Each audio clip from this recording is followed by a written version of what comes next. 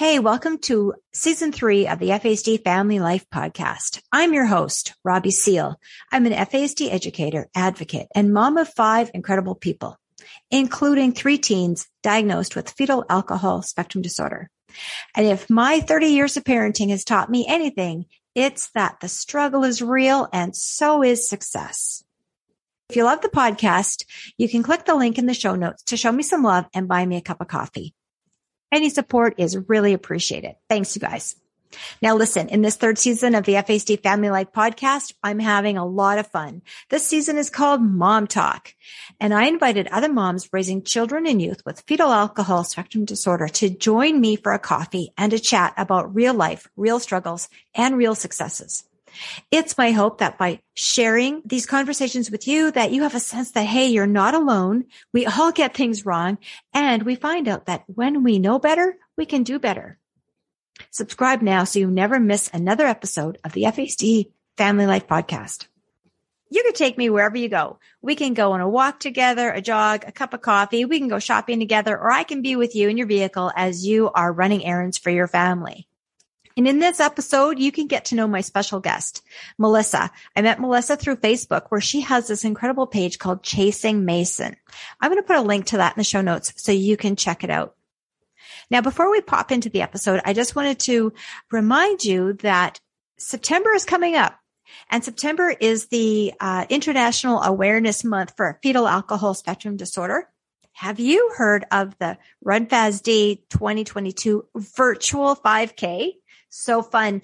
It is the brainchild, the inspiration of the wonderful Rebecca Tallou, who is a runner, who is an author, who is a self-advocate with FASD, and she wanted to raise awareness for FASD. And so she has put together with her team Run FASD 2022. This is the 2nd year of this fantastic event. And this year, the FASD Family Life Podcast has a team. We can run together, virtually or in person if you happen to live in Edmonton. There'll be more details at the end of the show, so stay tuned and check the show notes where you can sign up to be part of the FASD Family Life team for Run FASD 2022. All right, let's get into another Mom Talk episode. Here we go. My name is Melissa. Robbie, you found me through Chasing Mason, right? I did on Facebook. The name of my Facebook page. So I have an adopted son. He is 10 years old now, and we fostered him as an infant, picked him up from the hospital, worked to try to reunite, of course, and it just didn't work out that way. So we were asked if we wanted to adopt him, and we adopted him at 15 months. At that point, there wasn't anything really too that seemed too off, like neurotypically. He was very active, but at that point he was 15 months old. So we have 4 other kids. I have twins, a boy and a girl that are 14.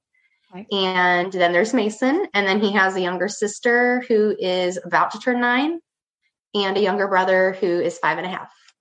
And those children are all biological. Those are his biological siblings?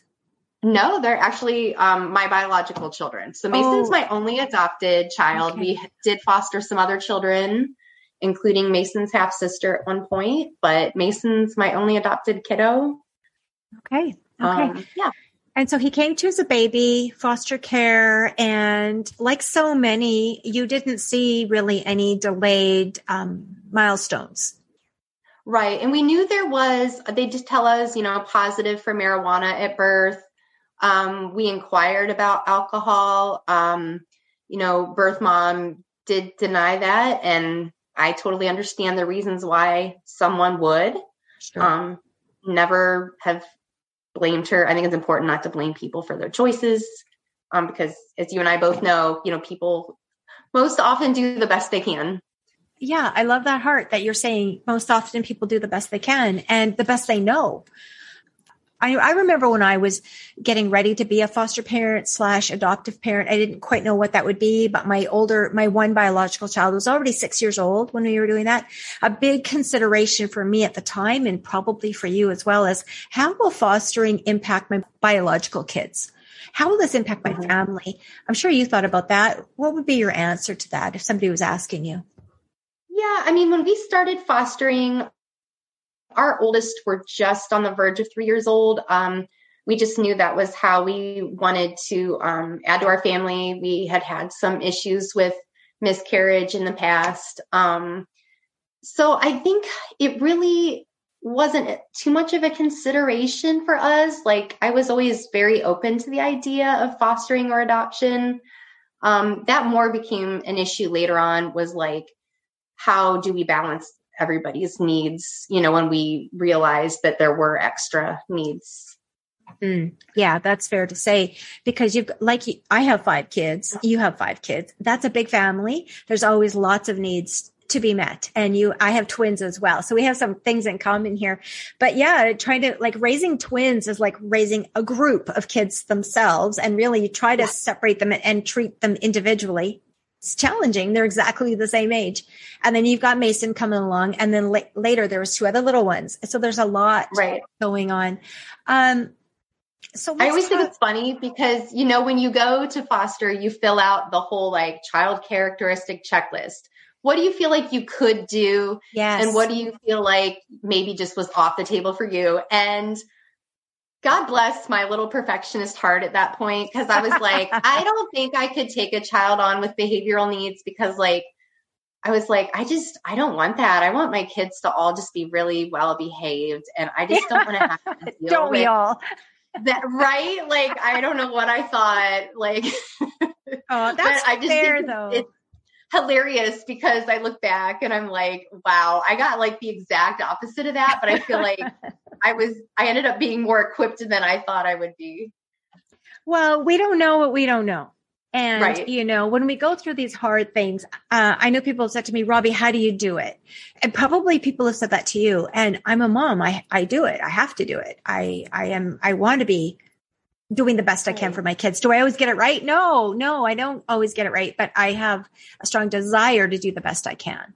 Right. And so you've been facing some really hard things in your parenting journey. I invite you to share that with us. Yeah. It has been wild and crazy, more than I ever could have thought it would be. Things were pretty severe. I mean, early on, I started to notice that even 2 years old, I had been around enough kids that I was like, okay, yeah, this is really intense, even for 2, 3 years old. And at first I was the only one who saw it. And of course you go through the whole, you get a lot of well-meaning people that are like, have you tried a sticker chart?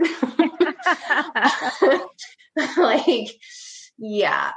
So once I kind of figured out what I felt was going on and jumped forward to having the opportunity to, thank goodness, have a local clinic that did FASD diagnostics and getting that diagnosis for him. We've been through a lot as a family. Unfortunately, Mason can be extremely violent and unsafe. And we've had a lot of instances with that led up to kind of where we are today with him and how we're currently navigating parenting him. In a very different and difficult circumstance.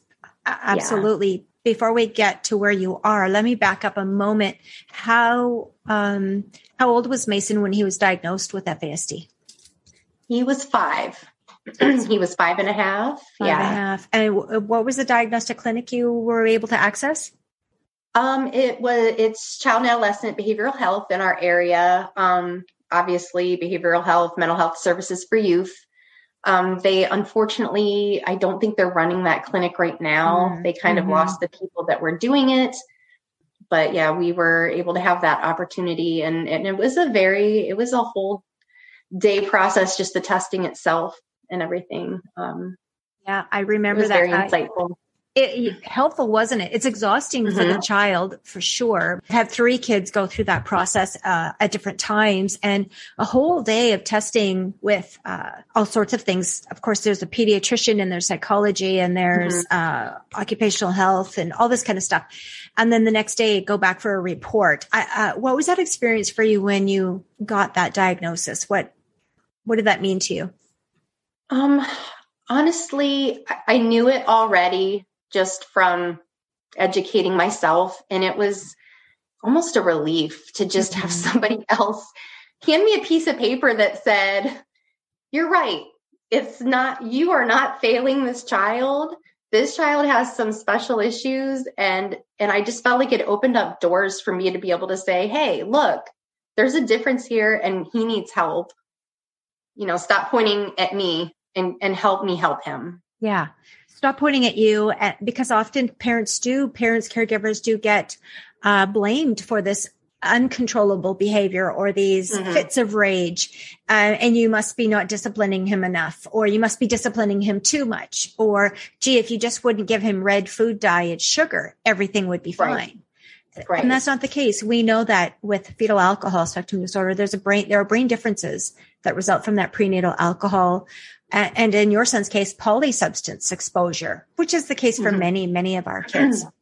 So he was 5 when he got diagnosed. And I imagine, was he in kindergarten or heading into kindergarten at that time? And what was school like for Mason? Yeah, it would have been right before kindergarten. We did secure an IEP for him in preschool, which was awesome. So he did get the support he needed the first couple years of school, but I knew, I don't know. I just think as a parent, he needs more, and that of course showed up more and more as time went on. And a lot of it, unfortunately for me trying to advocate for school help, a lot of it was that after school, that pressure and explosion after school. And it was very hard to articulate, I need things changed at school, because even though you may not be seeing it, it's wearing on this poor child. And the school worked pretty decent with us, but eventually that came to a head and things continued to change for us. Things get harder and harder for our kids. Often kindergarten's not too bad. First grade isn't the best, but second, third grade really starts to fall apart. And maybe teacher still sees a really compliant child or a child who's trying really hard. Typically, teacher doesn't see the behaviors that we encounter after school. And so I totally relate with what you're saying. Remember having to say to the teachers, look, my girls can't do homework. Well, Robbie, they have to do homework and you're just being too soft on them and they have to do hard things. And I'm like, yeah, you don't understand the rage that's happening or the crying. And you're nodding your head. Tell me a story, Melissa. A great story would be, Mason went through some pretty hefty sensory stuff with his clothing. So I started buying him really nice Gymboree pajamas for school. And, it was brought up you can't really wear pajamas at school. And I was like, this is literally the least of my problems right now. I'm sending him in his school pajamas. I was not up for debate. It's not. I have so many bigger issues to deal with besides if this kid is going in a nice pair of pajamas. So that kind of stuff. Let's park on that for a second. Really big sensory issues. So for the mom, dad, caregiver, grandma who's raising again, they might not know what you're talking about. Really big sensory issues. So why wasn't he wearing his blue jeans and his sneakers to school? Tell me why that didn't work for Mason. It was one more thing on top of a brain that was already struggling to handle just functioning every day. Yeah. He's always known that, I've tried to teach him to advocate for himself. If there's something small we can do to make his day just a little more comfortable for him, because I just don't think people respect enough how hard it is to go through your day with a brain that is constantly challenging you. So yeah, for him, it became like not being able to listen to the radio in the van. And, the struggle has always been, sometimes a teacher or therapist would say, well, like, this is a power move. This is, and you do have to be careful, as a parent. And I can usually tell when it's a power move, but more often than not, it's just a kid trying to tell you, this is too much for me right now. I can't have the radio on. You can see it in his face. And I think if we shut kids down and just say, you know what, you're fine, you're fine. Tough it up. Yeah. You're leading yourself. You're hurting them. You're hurting yourself. You're shooting yourself in the foot, Yes, you are. Yeah. So, that's been a big thing for me, is just listening to him. And I think that's why he really is a good advocate for himself. And you said he's 10 years old now. And you were saying just before we started recording that he's insightful. He's aware of some of his challenges. He's aware of some of his needs. And share a little bit about that. Because, let me just, before I invite you to do that, our kids are not stupid. People with FASD have a brain that, like you said, is always challenging them. The ADHD and the memory and the sensory issues get in the way of people being able to concentrate and show us their best. But these are still intelligent people. Oh, right. Yeah. So tell me about some of his amazing insights. Oh man, I'm on the spot. I'm trying to think of something specific, but it's just more the words that he'll always find to describe things to me. I wish I could think of one specifically right now, but, he's just really good at describing to me what's going on in his brain and what he needs. And I think if somebody would just listen, Well done on you to teach him that. And sometimes parents ask me, should I tell my child that they have FASD? What would you say? Let's take a quick break. Hey, my name is Oscar, and I'm the host of the Potter Discussion Podcast. The Potter Discussion is the ultimate Harry Potter podcast, discussing everything from Harry Potter, Fantastic Beasts, and the entire Wizarding World fandom. This isn't your everyday Harry Potter podcast, because we have regular, in-depth discussions about obscure and fascinating topics. So if you enjoy in-depth character breakdowns, Harry Potter quizzes, and you're a Harry Potter super fan, this podcast is for you. Search for the Potter Discussion Podcast in your favorite podcast app, or click the link to learn more.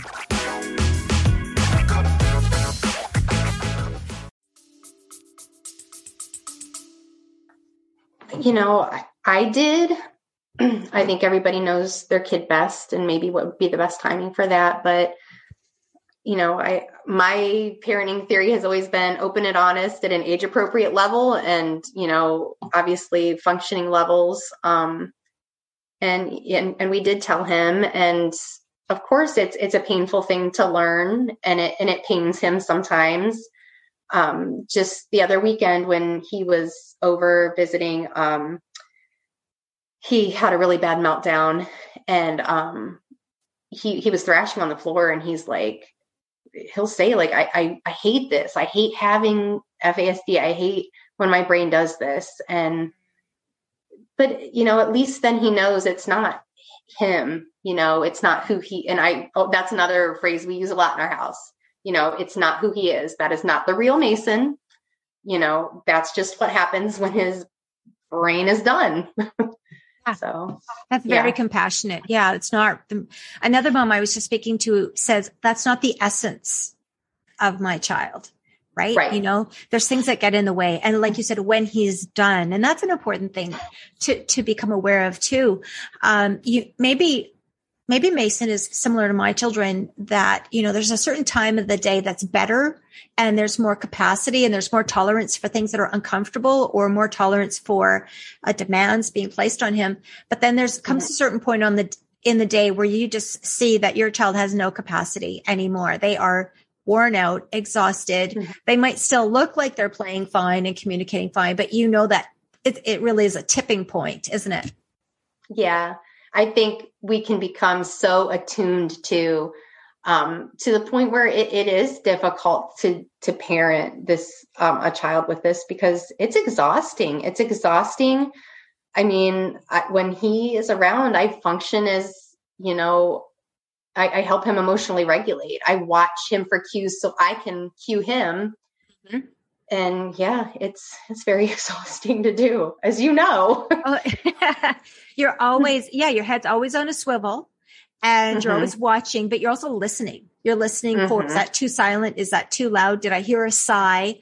And I miss things too, because I if my back is turned to somebody, maybe I miss the shoulders are going up, or I miss something, and then there's an explosion. And when there is, I try to remember non-compliance is not competency. So at that moment, like maybe my child is able to do the task I've asked, but not in the moment because I've already instructed them to do something else. And now it's two conflicting instructions, right? Do you find that with Mason? Right. Oh, right. Yeah. I mean, we get a lot of that. He definitely has like that oppositional defiance streak where the minute it's a non-preferred task, or if you're just asking him to do something, that he's not feeling.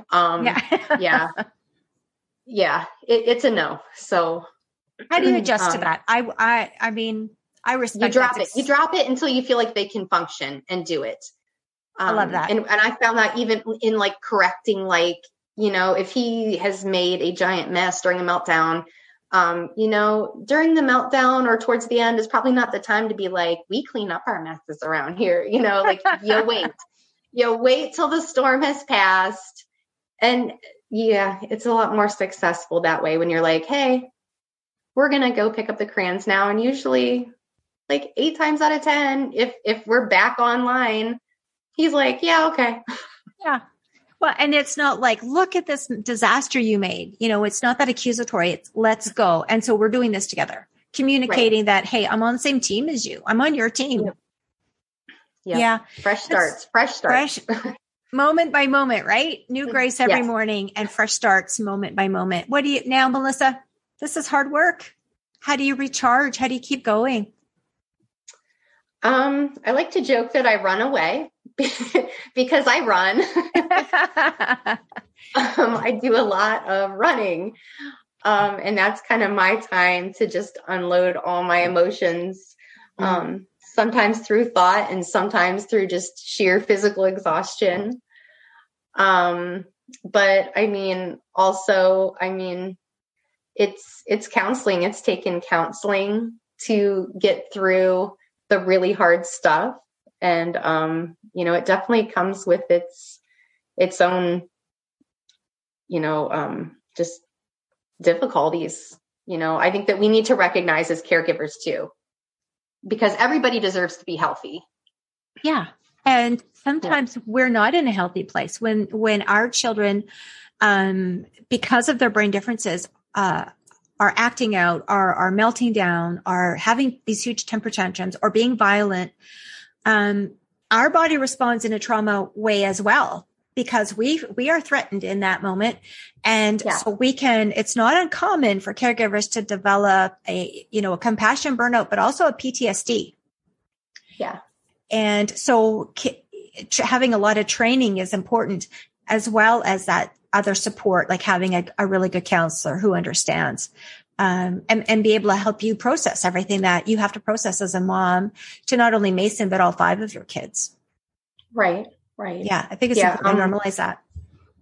Yeah. So through all of the really darkest times, which has been probably the last 3 years, when we were dealing with meltdowns, multiple times a day, every day, extremely violent, unable to really live a quote unquote normal life, even close.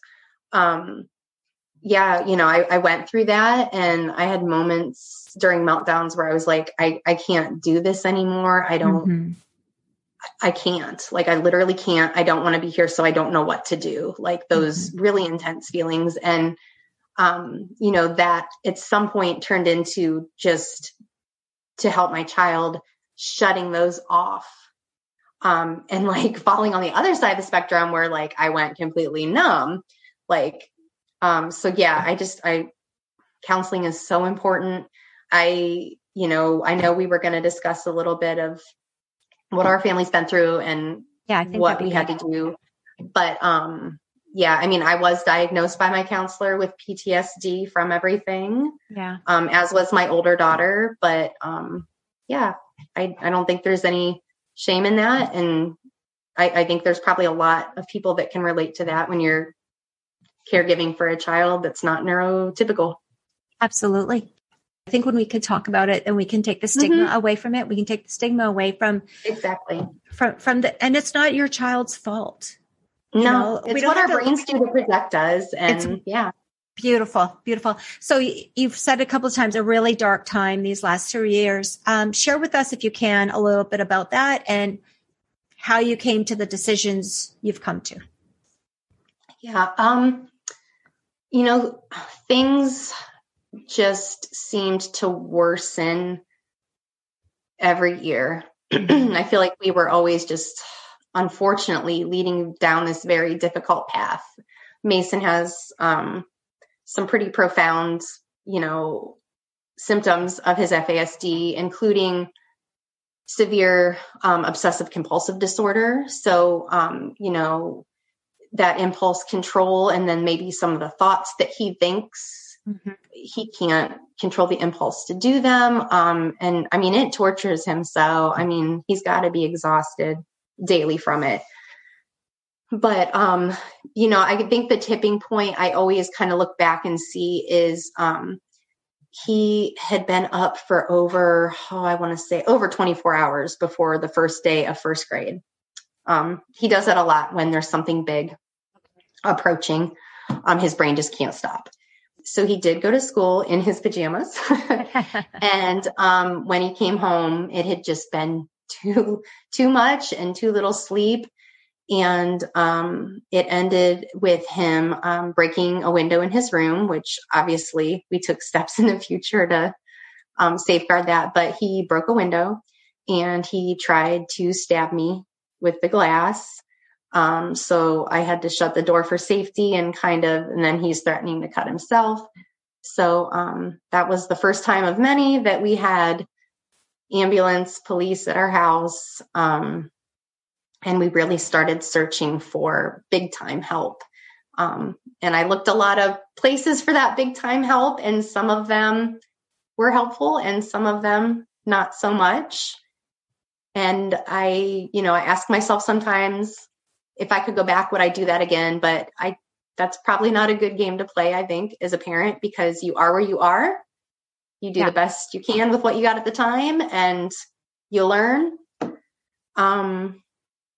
So we had a lot of instances like that.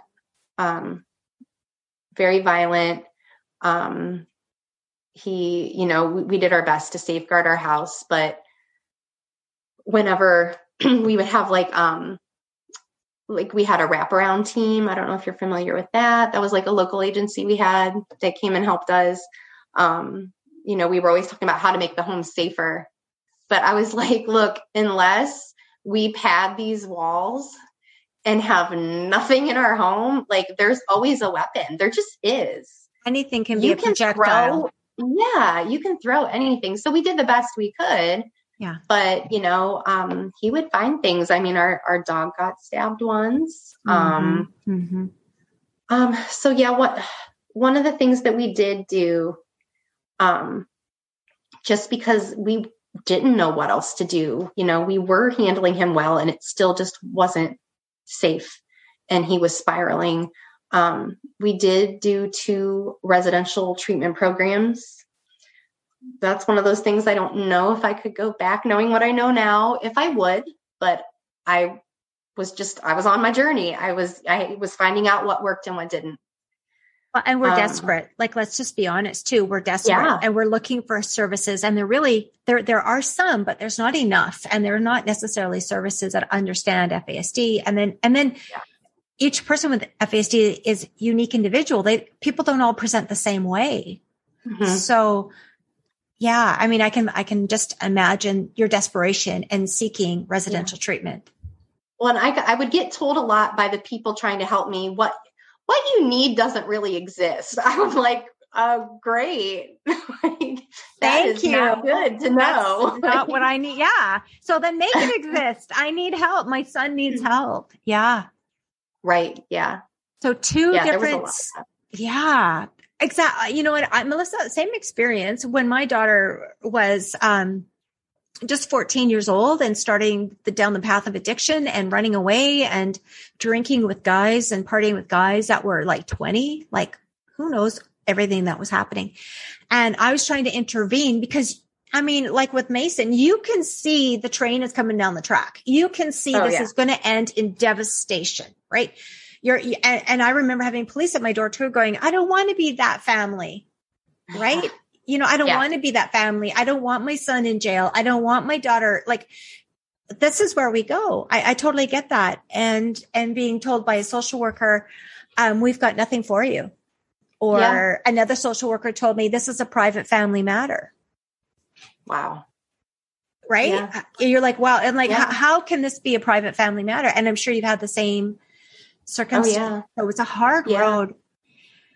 You know, we always reiterated, like, we don't want to lose our child. We're trying to help him. Like we want your help. And at one point, you know, they threatened us with neglect. When we were like, we're not safe here. What do we do? And they're like, well, you know, if we play, you know, we just didn't know what to do. But yeah, there were a lot of threats about that. And we didn't want to lose them. Yeah. You didn't want to relinquish custody. No. He's your child. Right. And we're like, all we're asking is for like, help us, help him. Yeah. Where are you now? What help have you found now? And is it helping? Is it working? Yeah. So, you know, he did the 2 residential treatments. The first time he came home, he wasn't home very long. That was after, just very violent and just, it wasn't safe. Unfortunately, it would have been a different story if we didn't have 4 other children in the home, but we did.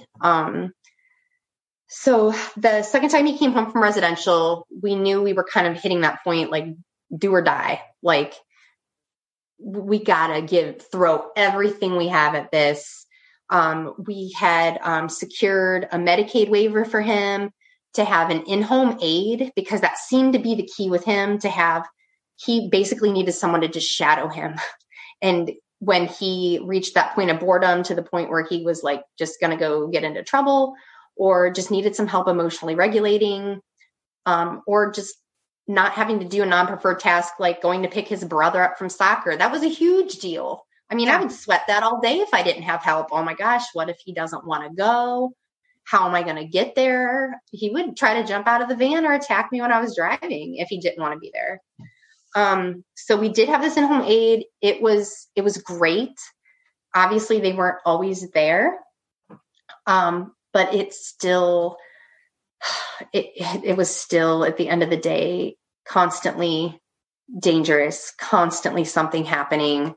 And it just got worse and worse. And we did that for 6 months, much to the chagrin of many people watching it unfold. But I just kept saying, like, I have to know, like, I have exhausted all possibility of this working, at least right now.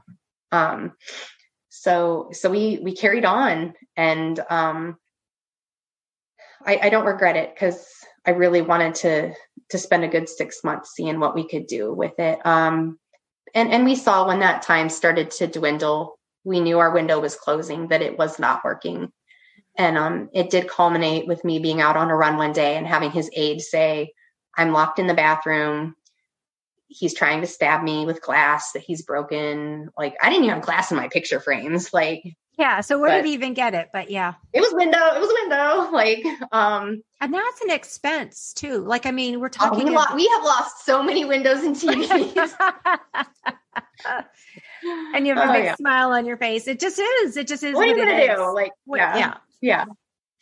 My goodness. So she ended up with a concussion that day. And I knew when we called emergency response. I'm so grateful we had a trained individual come that was so awesome with him. He was not punitive. He was like, just talk to him respectfully.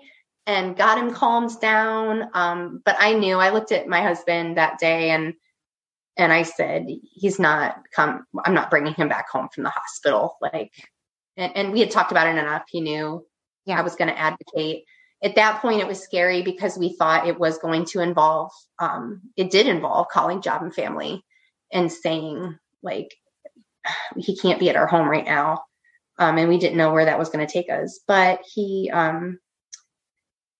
ended up they couldn't find a placement that would take him because of the behaviors. And that was the sad part. They kept saying, well, he'll probably float around in residential, without us, which just didn't make sense to me at all, why that was the option. But Stark DD, which is, that would be like the local developmental disability board, they got involved when they couldn't find a foster home. And that was me at the hospital just saying, like, they were like, give us more time, just go back home. And I'm like, no, you need to do this now.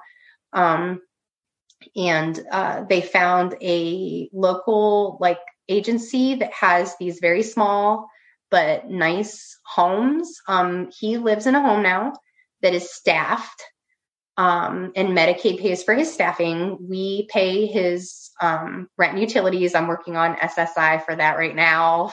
Absolutely. To try to help with that cost. But he lives in a house that's about 25 minutes from us with 2 other boys similar age that is staffed.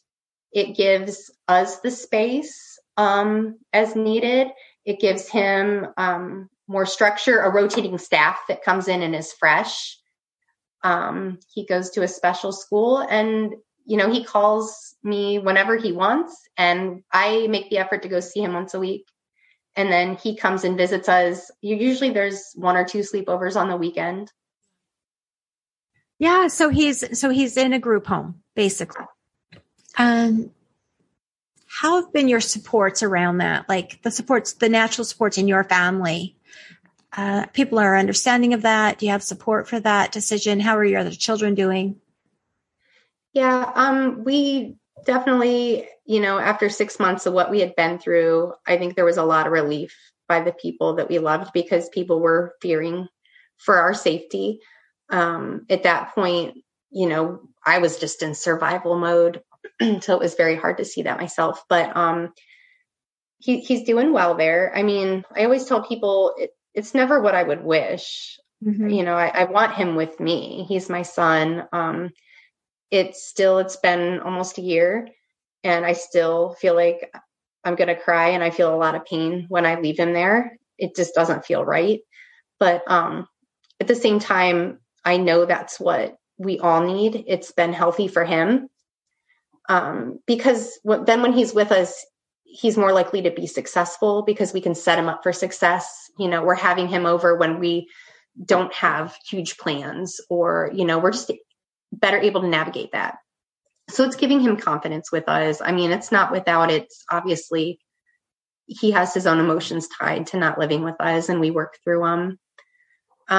But yeah, when he went there, it was kind of a chance to look around and we were definitely in shambles last year after he was gone.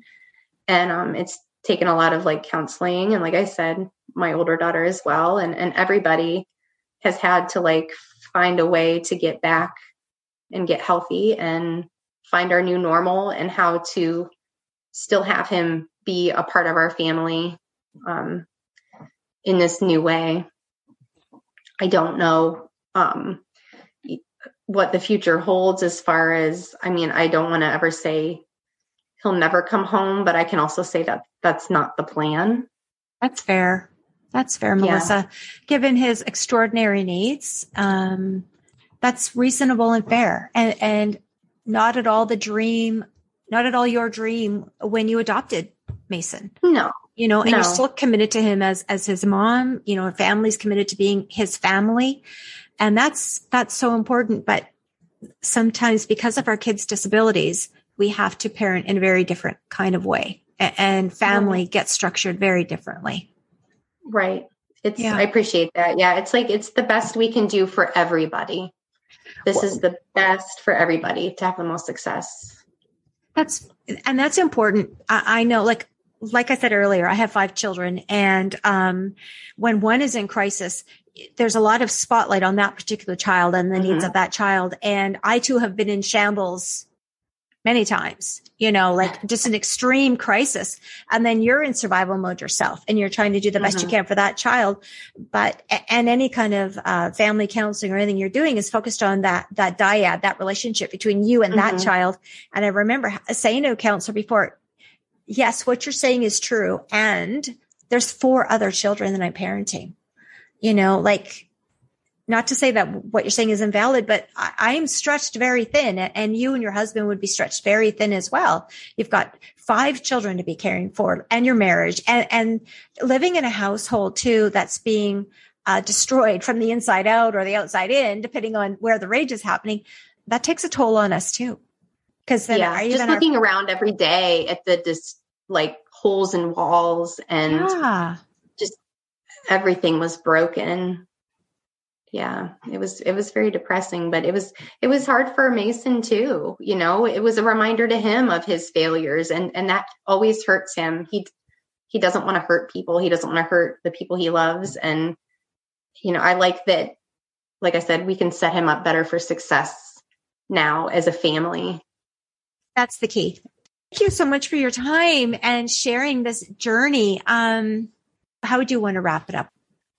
I mean, I guess just to say, as caregivers, we aren't alone. There are other people that understand what you're going through. And I think we need to listen to our kids.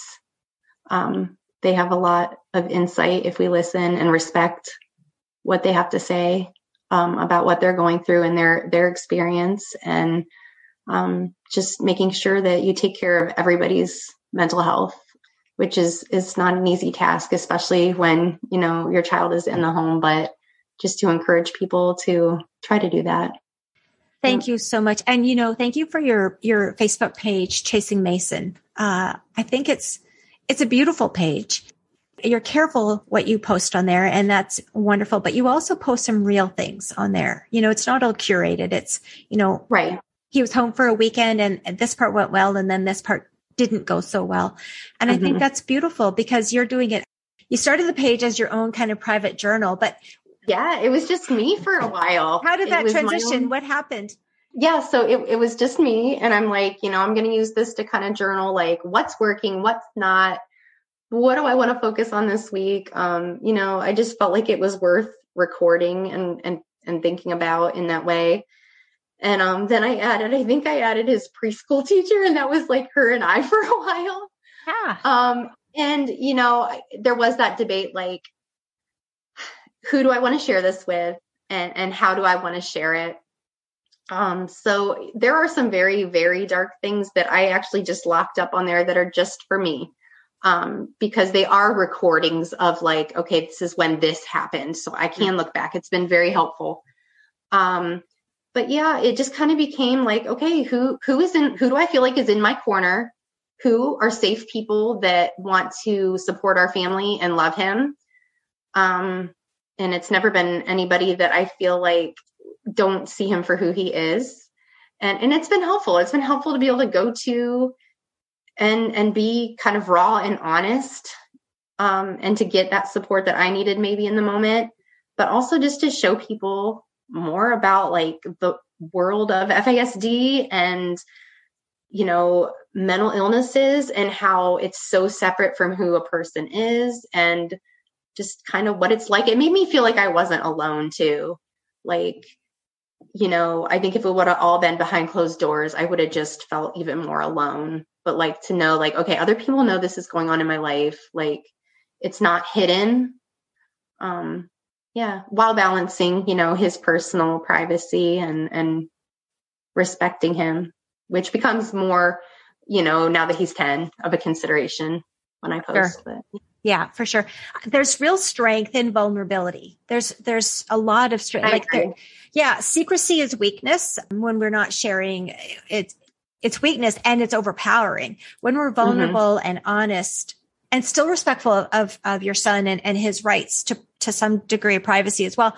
But when we open up and go, this is mental illness, this is trauma, this is fetal alcohol, this is what our family is struggling with.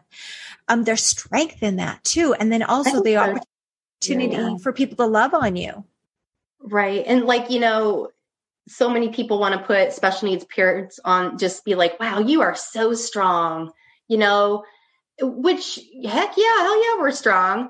But at the same time, like, you need to see, like, it's not like it's easy for us either. Like, don't put me on that pedestal, because like, this is hard. And, you know, I am having moments where I am just like sobbing and don't know what to do. And like, I think people need to know that too, instead of just like clapping, like, yay, good job. You're so strong, mama. You know, yeah. Special place in heaven for you. And I'm like, I don't know. I don't want it right now. Yeah, exactly.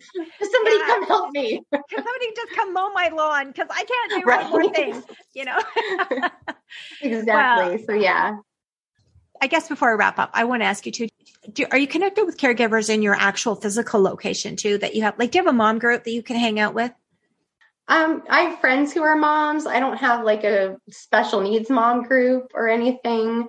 I garner more of that just online or through like podcasts. You know, it's always nice to be like, okay, somebody else understands this. But yeah, I've been very fortunate to have a good support system of family, like especially my parents have been really big pouring into Mason and just, I'm very lucky girl to have so many people that understand. And I think being open with people is a part of that. People don't know what they don't know. And you can't see behind closed doors, and you can't see behind, you know, your beautiful smiling face, what's really happening. So we do have to, and you and I can do that. We can put on the mask and we can say everything's fine. It's all fine. It's not fine. We are drowning some days, and it's not fine. And so I love that there is strength in vulnerability. And Melissa, thank you for chasing Mason, and thank you for your commitment and spending time with me on the podcast to share on Mom Talk, to talk about what real life can be like. It's not all a bed of roses. Yep. It was very fun. I enjoyed it. Thank you. Okay. As we bring this episode to a conclusion, I just want to say again, thank you to Melissa for her vulnerability, her strength, and her tenacity in her parenting journey as she's raising her children, including one child with FASD. And as you've heard, it's not been an expected story, and yet it's a familiar story to many of us. So I tip my hat to her, appreciated her message too, that, hey, we're not alone. There are other people who understand. Now, I hope that you, my dear listener, know that you have people in your life that you can go have coffee with that do understand. I also know that many of you don't. And that's why I started the FASD Family Life Community. If you want to meet other parents raising kids with FASD, you want to learn and grow and laugh and share, I encourage you to subscribe to the FASD Family Life Community for only $10 a month. You will be invited to join our online monthly support group meetings on Microsoft Teams. We get together on the second Tuesday of every month at 10 a.m. and 6 p.m. Mountain Standard Time. Our support group is a lot of fun. It's a lively place to connect with other parents who get it. And we have group members from all around the world. So sign up today to be a part of our next meeting. There's a link in the show notes where you can find that. I mentioned at the top of the show about Run FASD. It's such an incredible event. Run FASD embodies strength, tenacity, empowerment, hope, and vision. A virtual 5K event that can happen at your own pace wherever you are. From September 9th to the 25th, 2022, Run FASD is an event to bring awareness to fetal alcohol spectrum disorder. This is the dream of author, runner, and FASD self-advocate Rebecca Tallou, who has been here on the show. Run FASD encourages people with FASD, their allies, and supporters to make this invisible disability visible. This virtual 5K can be completed as a walk, run, or roll in your own time at your own pace. Can't run or walk? No problem. You can still donate to support FASD through Run FASD. And I mentioned too that I am so proud to be a part of this fantastic international initiative. So much so that I created a team, the FASD Family Life podcast team, and you can be part of that so that together we can raise awareness of FASD on a global scale. Because we know FASD is a global health issue. It's not restricted to Canada or the US or South Africa or Japan or wherever you might be listening from. No, FASD is everywhere. So join my team. Let's band together to create a global awareness of fetal alcohol spectrum disorder as we celebrate community, as we celebrate strengths, as we celebrate individuals who have FASD. I put a link in the show notes so you can sign up today. You can still order race t-shirts, medals, race pennies if you're interested in doing that when you sign up. Check out the link and sign up today. As always, I know your time is precious. Thank you for spending it with me. Until next time, remember, the struggle is real and so is success. I'll speak with you soon.